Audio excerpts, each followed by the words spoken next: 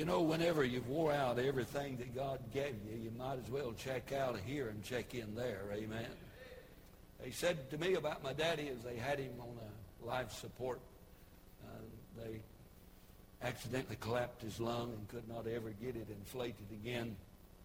A nurse stepped on a cord and pulled the tube out of my father's lung, and my father's lung collapsed, and pneumonia and complications. And as he lay there in the intensive care unit for weeks, and I was there when the doctor came in, and he said, "Preacher, your daddy has wore out everything God give him.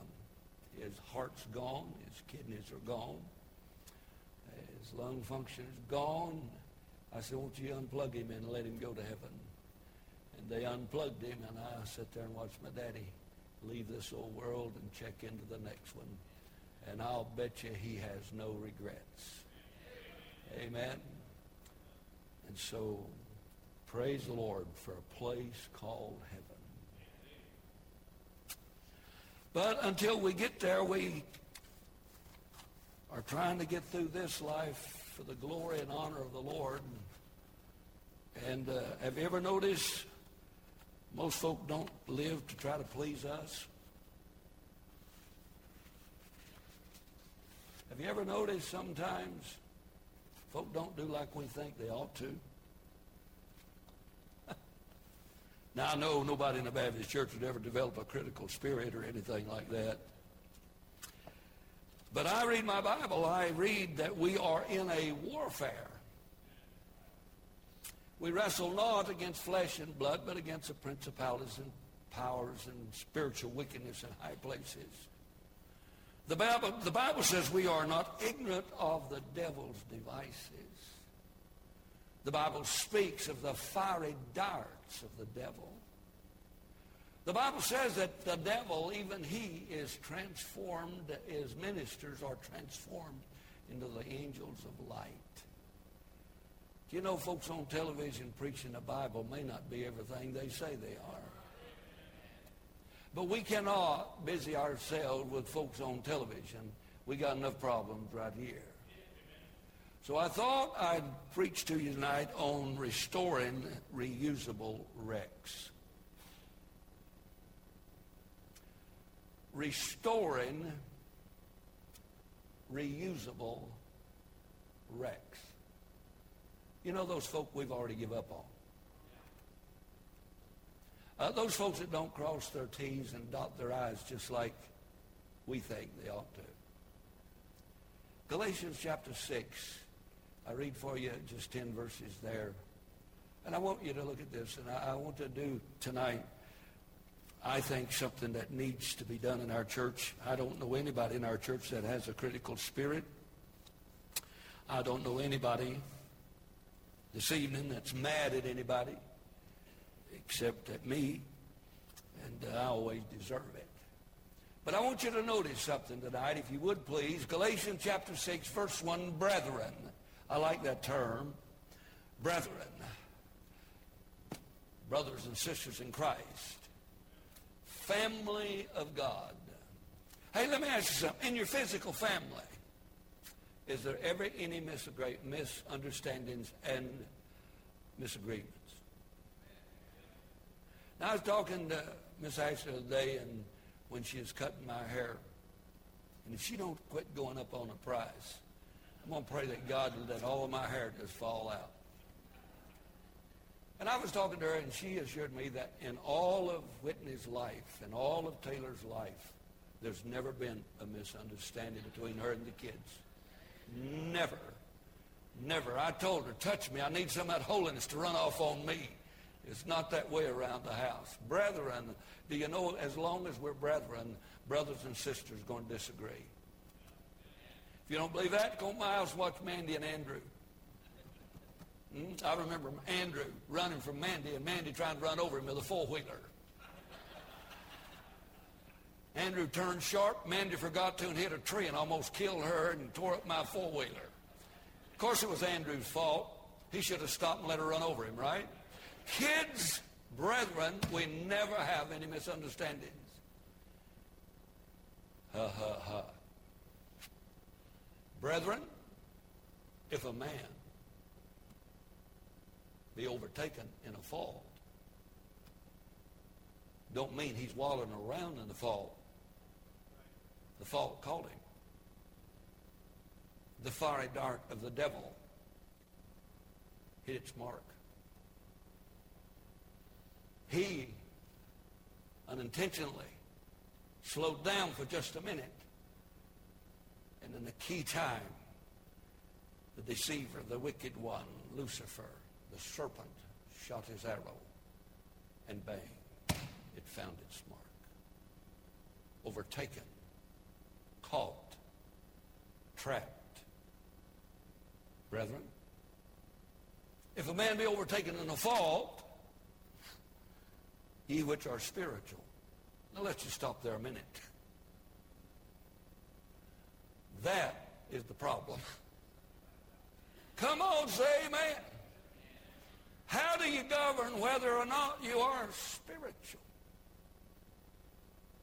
Well, preacher, I'd restore them, but I'm as guilty as they are. You're probably spiritual if you realize that. Ye which are spiritual, kill that one. Restore such a one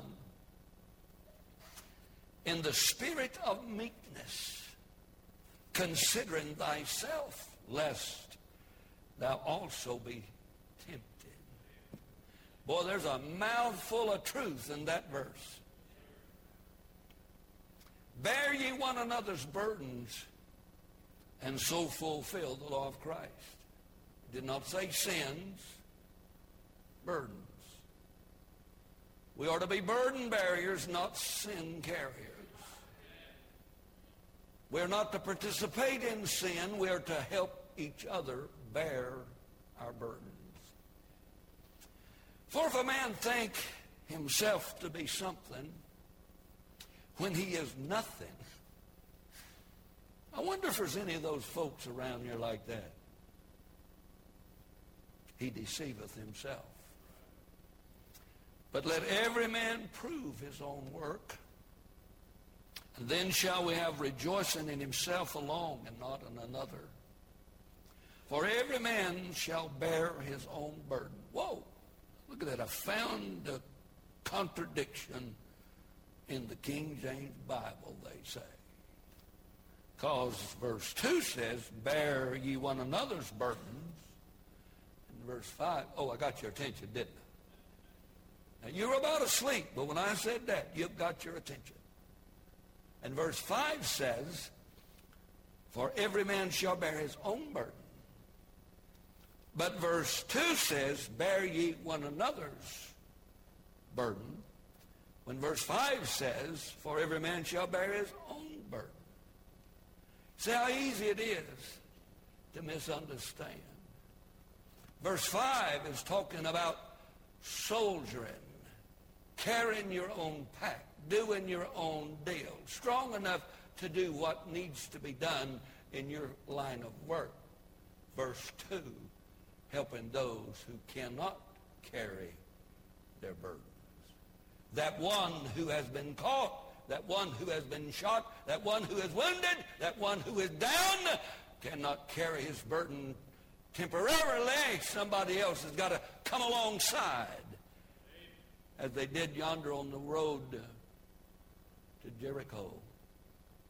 Down the Samaritan road, you remember the fellow who fell among thieves and was helpless in the gutter of the world, stripped and half dead. Somebody had to help him carry his burden. The Bible goes on to say, let him that is taught in the word communicate unto him that teacheth in all good things. Be not deceived. God is not mocked. For whatsoever a man soweth, that shall he also reap. Be not deceived. God is not mocked. You said, preacher, you already read that. I thought I'd read it again. Be not deceived. God is not mocked. For whatsoever a man soweth, that shall he also reap. How many folk believe that? How How many believe that's a law established by Almighty God in the etoms of eternity? I believe with all of my heart, as long as what you throw up comes down, the law of gravity is in effect. What you put in the ground will come up. Notice, for he that soweth to the flesh shall of the flesh reap corruption.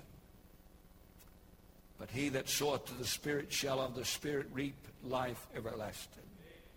And let us not be weary in well-doing, for in due season we shall reap if we faint not. I remember being reared on a farm.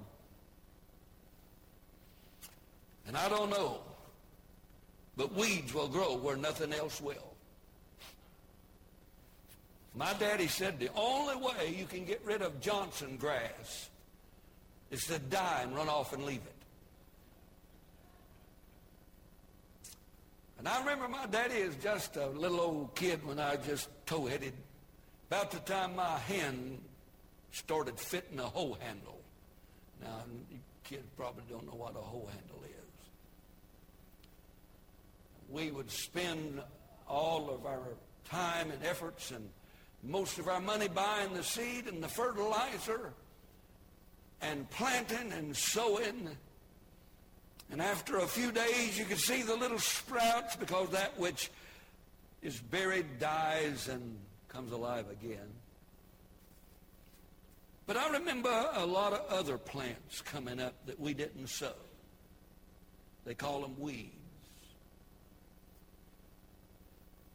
We'd hook up the horses to a 4-footed plow.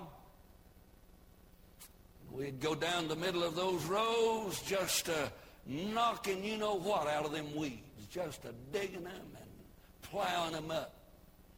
But now when all that was done, Daddy would give me that hoe handle and say, now, son, get to well-doing. Be not weary in chopping the weeds.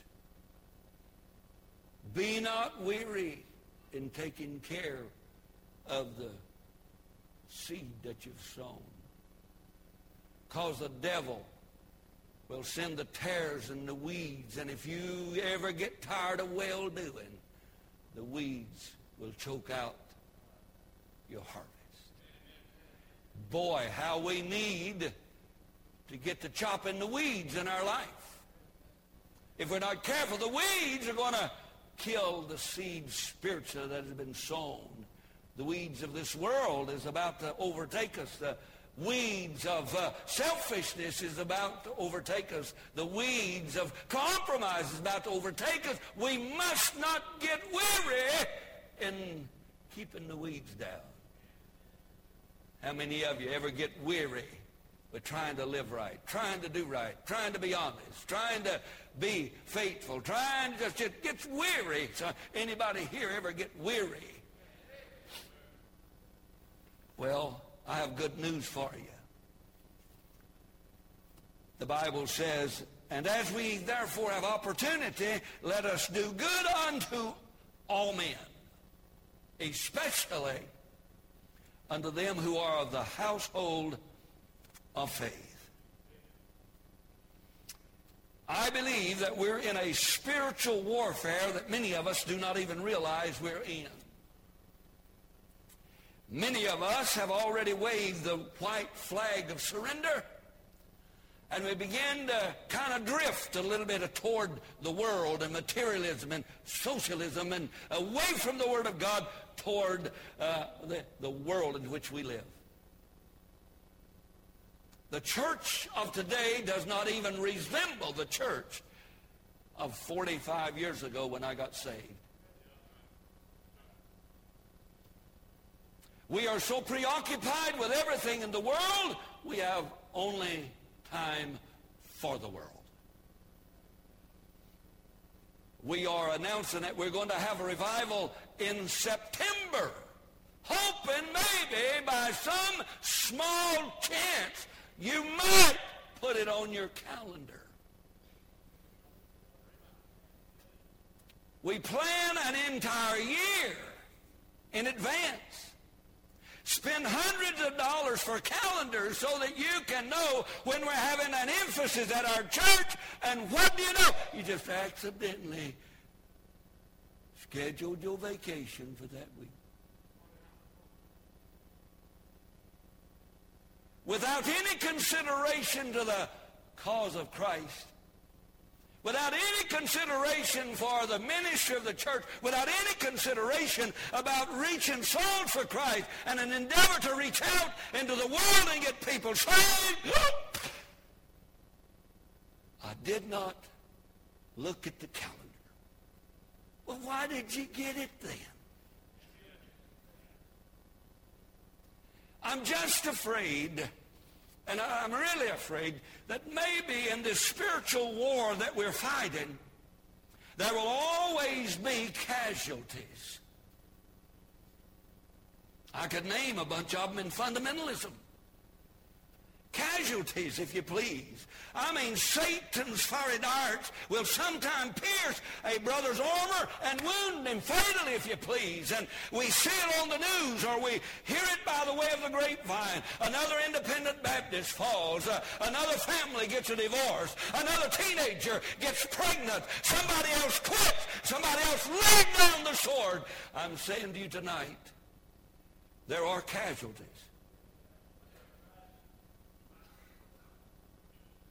You say, well, I'm here. Well, how's your attitude? Say, preacher, right now I'm mad because I'm mad at you. The Bible said if we say we have no sin, we make him a liar, and the truth is not in us. The Bible said if we say we have no sin, that we deceive ourselves, and the truth is not in us. So I'm saying to you today, if God Almighty knows that all of us are going to sin, we might need somebody to come alongside of us every once in a while and give an encouraging word. An uplifting arm, if you please. Maybe a kind word to get us on down the road. Brethren, if a man be overtaken in a fault, ye which are spiritual, restore such a one. Restore is the word that you would use for a doctor resetting a broken bone. Restore is to renew somebody who needs renewing. Restore is to breathe fresh air into somebody that's just absolutely out of breath spiritually. Oh. Say, preacher, I'm not much on this restoring business. You know what? You ought to be. Take your Bible, if you would please, to the book of 1st, 2nd Corinthians, and I'll read for you just a few verses out of chapter number 5. Please look at this. I want to talk about restoring reusable wrecks. You are looking at a restored, usable wreck. Well, I never need restoring. Get off your proud horse. You might one of these days. And I want to talk to you tonight about restoring reusable wrecks. Not being so hard on folks. Give them the same break you're giving yourself. Amen? I'm not speaking about alienation. I'm not speaking about church discipline. I'm not preaching to you tonight about hack 'em off and being on a spiritual wish hunt just to trying to find somebody we can kick out of church because we believe in discipline. I'm talking about love and restoration and revitalization and just loving people. Now, let me please say this. Let me clear the air.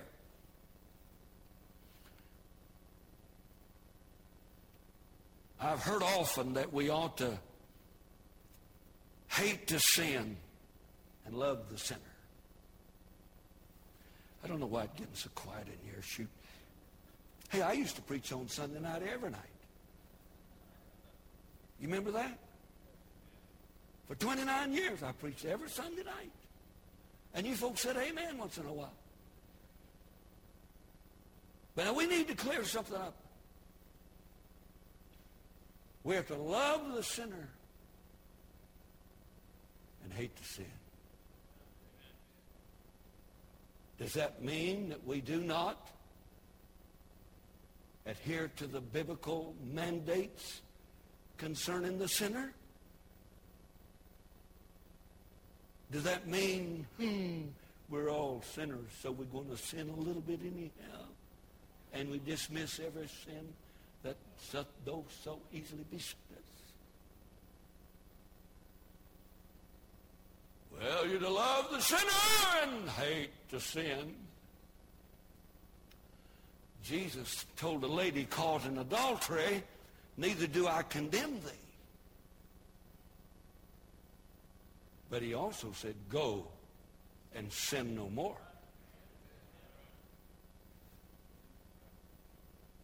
We're not going to fall in love with humanity because we know humanity is steeped in sin and walking around in a deceitful heart.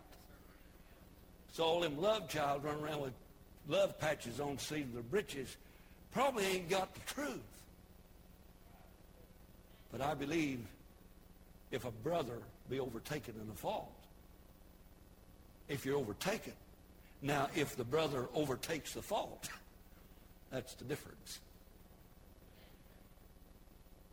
If they catch you down on Rosedale soliciting a prostitute, you didn't fall. They didn't catch you. You caught it. Could I have an amen? Now, if you're buying beer, beer didn't catch you. You caught the beer. Amen. So there is a difference, bless your heart, in restoration without repentance, and repentance without repentance, there is no restoration. Amen. Let me ask you something tonight. Look at the fallen state, if you would. Chapter number 6 and verse 1 of the book. We was going to read something in 1 Corinthians, wasn't we? 2 Corinthians. Notice, let me read for you verse 18 of 2 Corinthians chapter number 5. The Bible said, if all things are of God. How many folk believe that? All things are of God, who hath reconciled us to himself by Jesus Christ, and hath given to us a ministry of, somebody talk to me, of what? Reconciliation. Preacher, do you forgive me? I reckon. Preacher, will God forgive me for what I've done? I reckon. Reconciliation. Notice now what else he says. He says in verse number 19, to wit, that God was in Christ reconciling the world unto himself, not imputing their trespasses unto them, and hath committed unto us the word of reconciliation.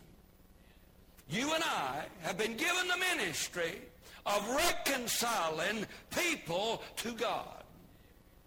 And we serve in that capacity as an ambassador. Notice, if you would please, now then we are ambassadors for Christ.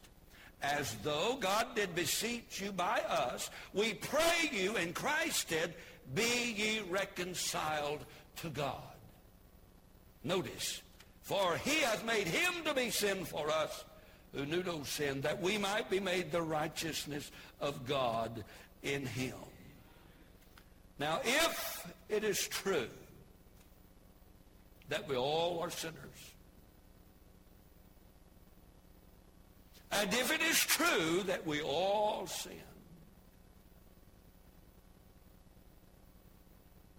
then it is also true that if your sin is worse in my eyes than my sin, you are a bigger sinner than me.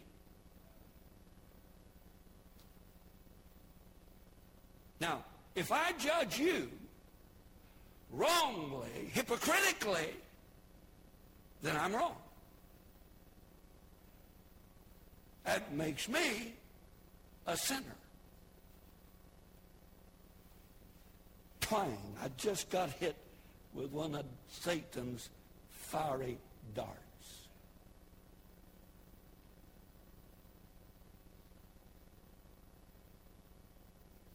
Listen now. It says, brethren, family member, brothers and sisters in Christ. The Greek word is from the same womb, reconciled to God through the blood of Jesus Christ. Everybody in this place got to be a child of God the same identical way. Red and yellow, black and white, makes no difference in God's sight. All are precious in God's sight. And to as many as receive him, to them gave he the power to become what? The sons of God. How many can say amen to that?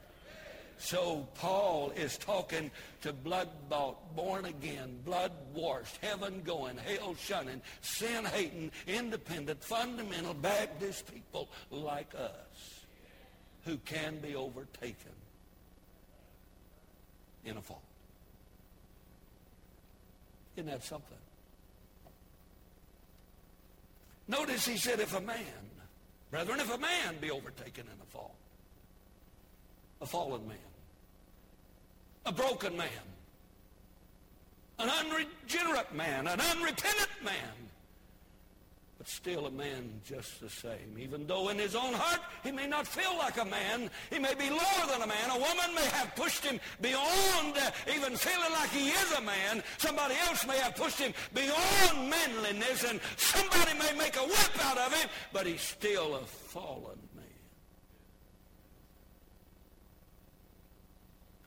I think every wife and every husband ought to be busy building each other up, not tearing each other down.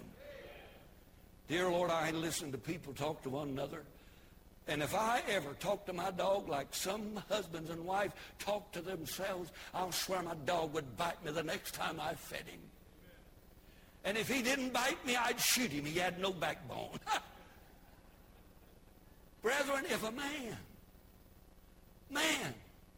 that's been beat down, a man that feels undeserving, a man that's lower, so low he could sit on a curb and wag both feet and never hit the street.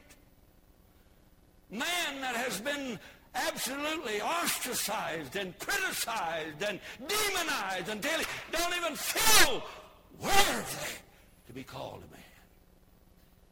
That's what sin does. That's what Christians do. Beat each other down. We don't offer a Band-Aid.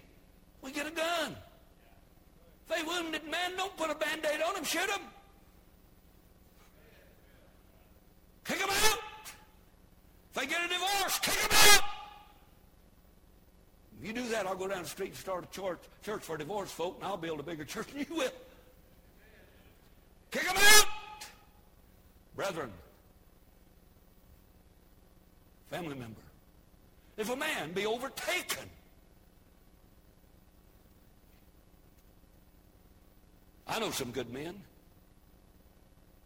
Wrong time, wrong place, wrong person,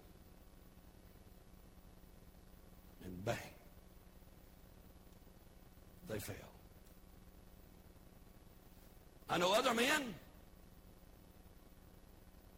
who did not accidentally fall, who was a pedophile, who abused bus kids till he was in his 80s, spent the rest of his days in the penitentiary. Those guys don't get overtaken in a fault. They're perverts. They're perverts. A lush head is not overtaken in the fault. He just keeps jumping back in the bottle. We're not talking about habitual wife abusers, child abusers, lush heads, dope heads. We're talking about born-again children of God that serve God faithfully and work diligently, but because one day maybe they got tired and weary, maybe when nobody was looking, maybe all of a sudden the deceiver, the devil, slipped up on him and caught him in the fault and set a trap, and now he's a broken man, a broken woman. I'm talking about wives whose husbands will not speak with them and talk to them and share with them, have no time for them, and all of a sudden down at the shop, down at the job, there's a man who will listen. Sucker may be uglier than a baboon going in reverse, but that don't make any difference. He listened. The husband's hunting, fishing, golfing, working, chasing rugrats, and don't have time for her. And one day, down at the job, somebody listened. Before she knew it, she was emotionally attracted and attached, overtaken. You say, preacher, that's going to happen to you one day. No, if you come to my office, you notice there's a crack underneath the door in the bathroom there between my wife's office and my office. And if you ladies come to my office, if you'd like, you can look over. You see my wife's nose underneath that crack, looking in there, so making sure that I don't get, and you don't get overtaken in a fall. I don't need, and you don't need that. But there are, for instances, where the devil and this world overtakes a well-meaning, fruitful,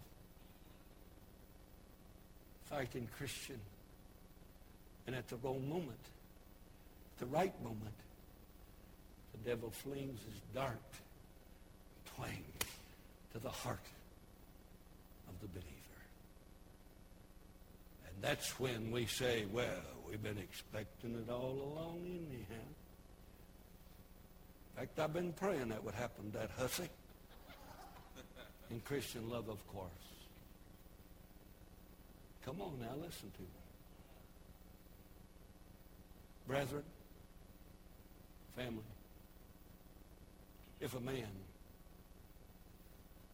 or a woman to be overtaken in the fault, ye which are spiritual.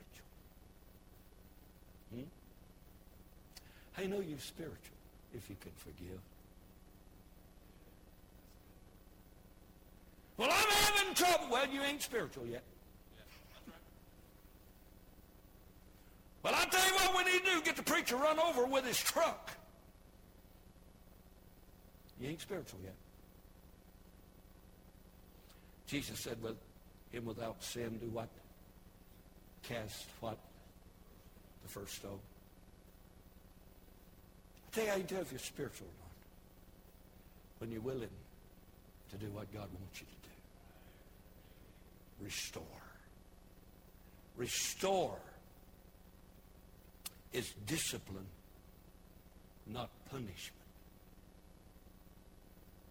You know there's a difference between discipline and punishment. Now, our church practices discipline. We don't practice punishment. Punishment is pointing back to a broken law. Discipline is pointing toward a right deed. I don't punish my kids.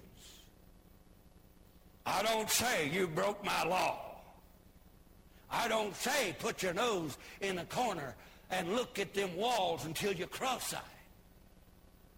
I do not punish my kids. Penitentiary is to punish. Penitentiary was never meant to re-enter the person back into society. A penitentiary was for punishment. You broke the law, dummy. You get 1 pack of Bull Durham a day. You pick up stuff off the highway. You dress in striped drawers so that everybody knows you broke the law. I don't treat my kids that way. I point my kids toward a right deed, not a broken deed. When we discipline folks in the Baptist church, it's for growth,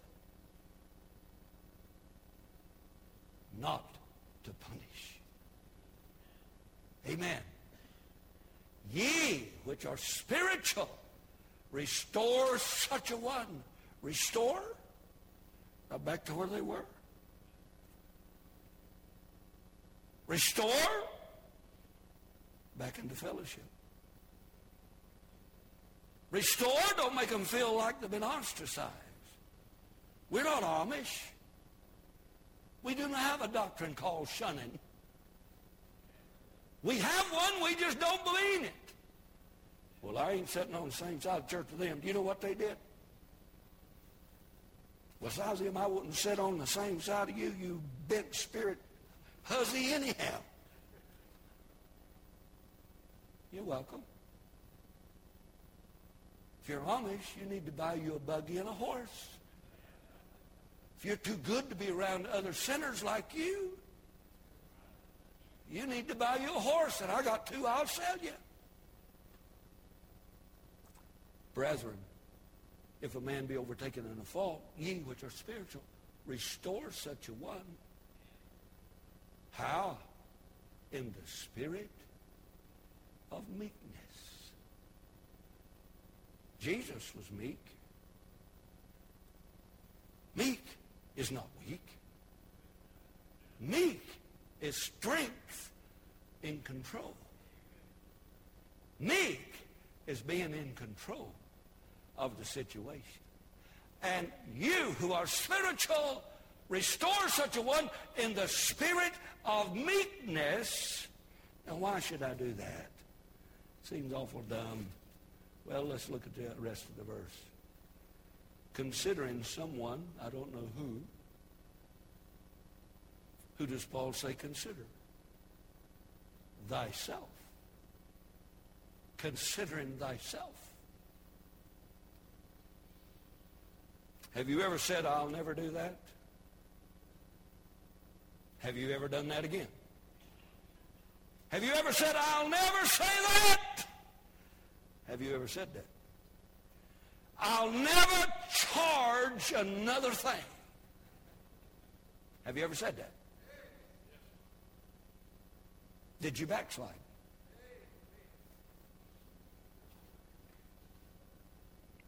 Considering thyself. About the time we think we got it all in the short rows.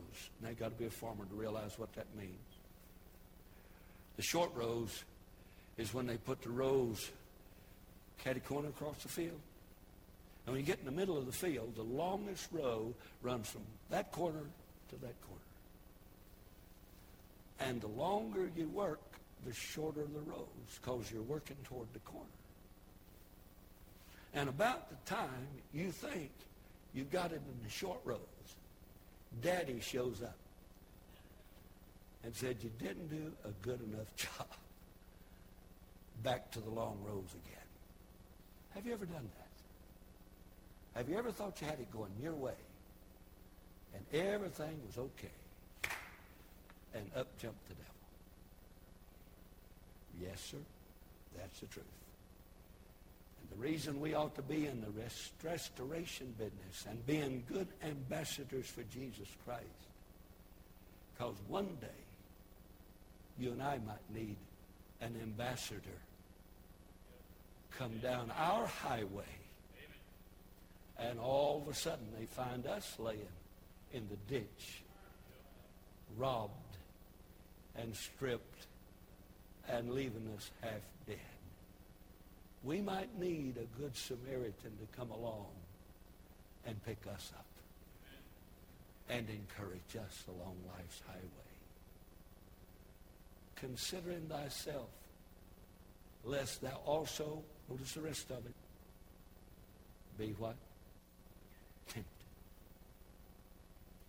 The devil knows you better than you know yourself. He knows which rope to pull. He knows your and my very weakness. See, now there's some things the devil can't tempt me with. But there are some other things that he might get my attention with. A good coon dog. Legs that work again. I'm tired of saving them Zorn boys out coon hunting. I fell in the creek one night, and my boots got full of water. Sissy Jared and Sissy JT was trying to pull me up a bank, and my waders was full of water, and my overalls was full of water, and I was full of water, and them boys, two big wimps, couldn't pull this mighty specimen of a man out of that creek. So I said, boys, if you don't pull me out, God knows I'm fixing to pull you in. Huh?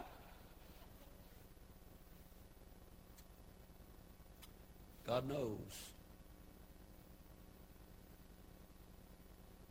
you better than you know yourself. That's the reason, therefore, as we have opportunity, we'll do good to all men, especially those of the household of faith. Amen. Don't kick them while they're down.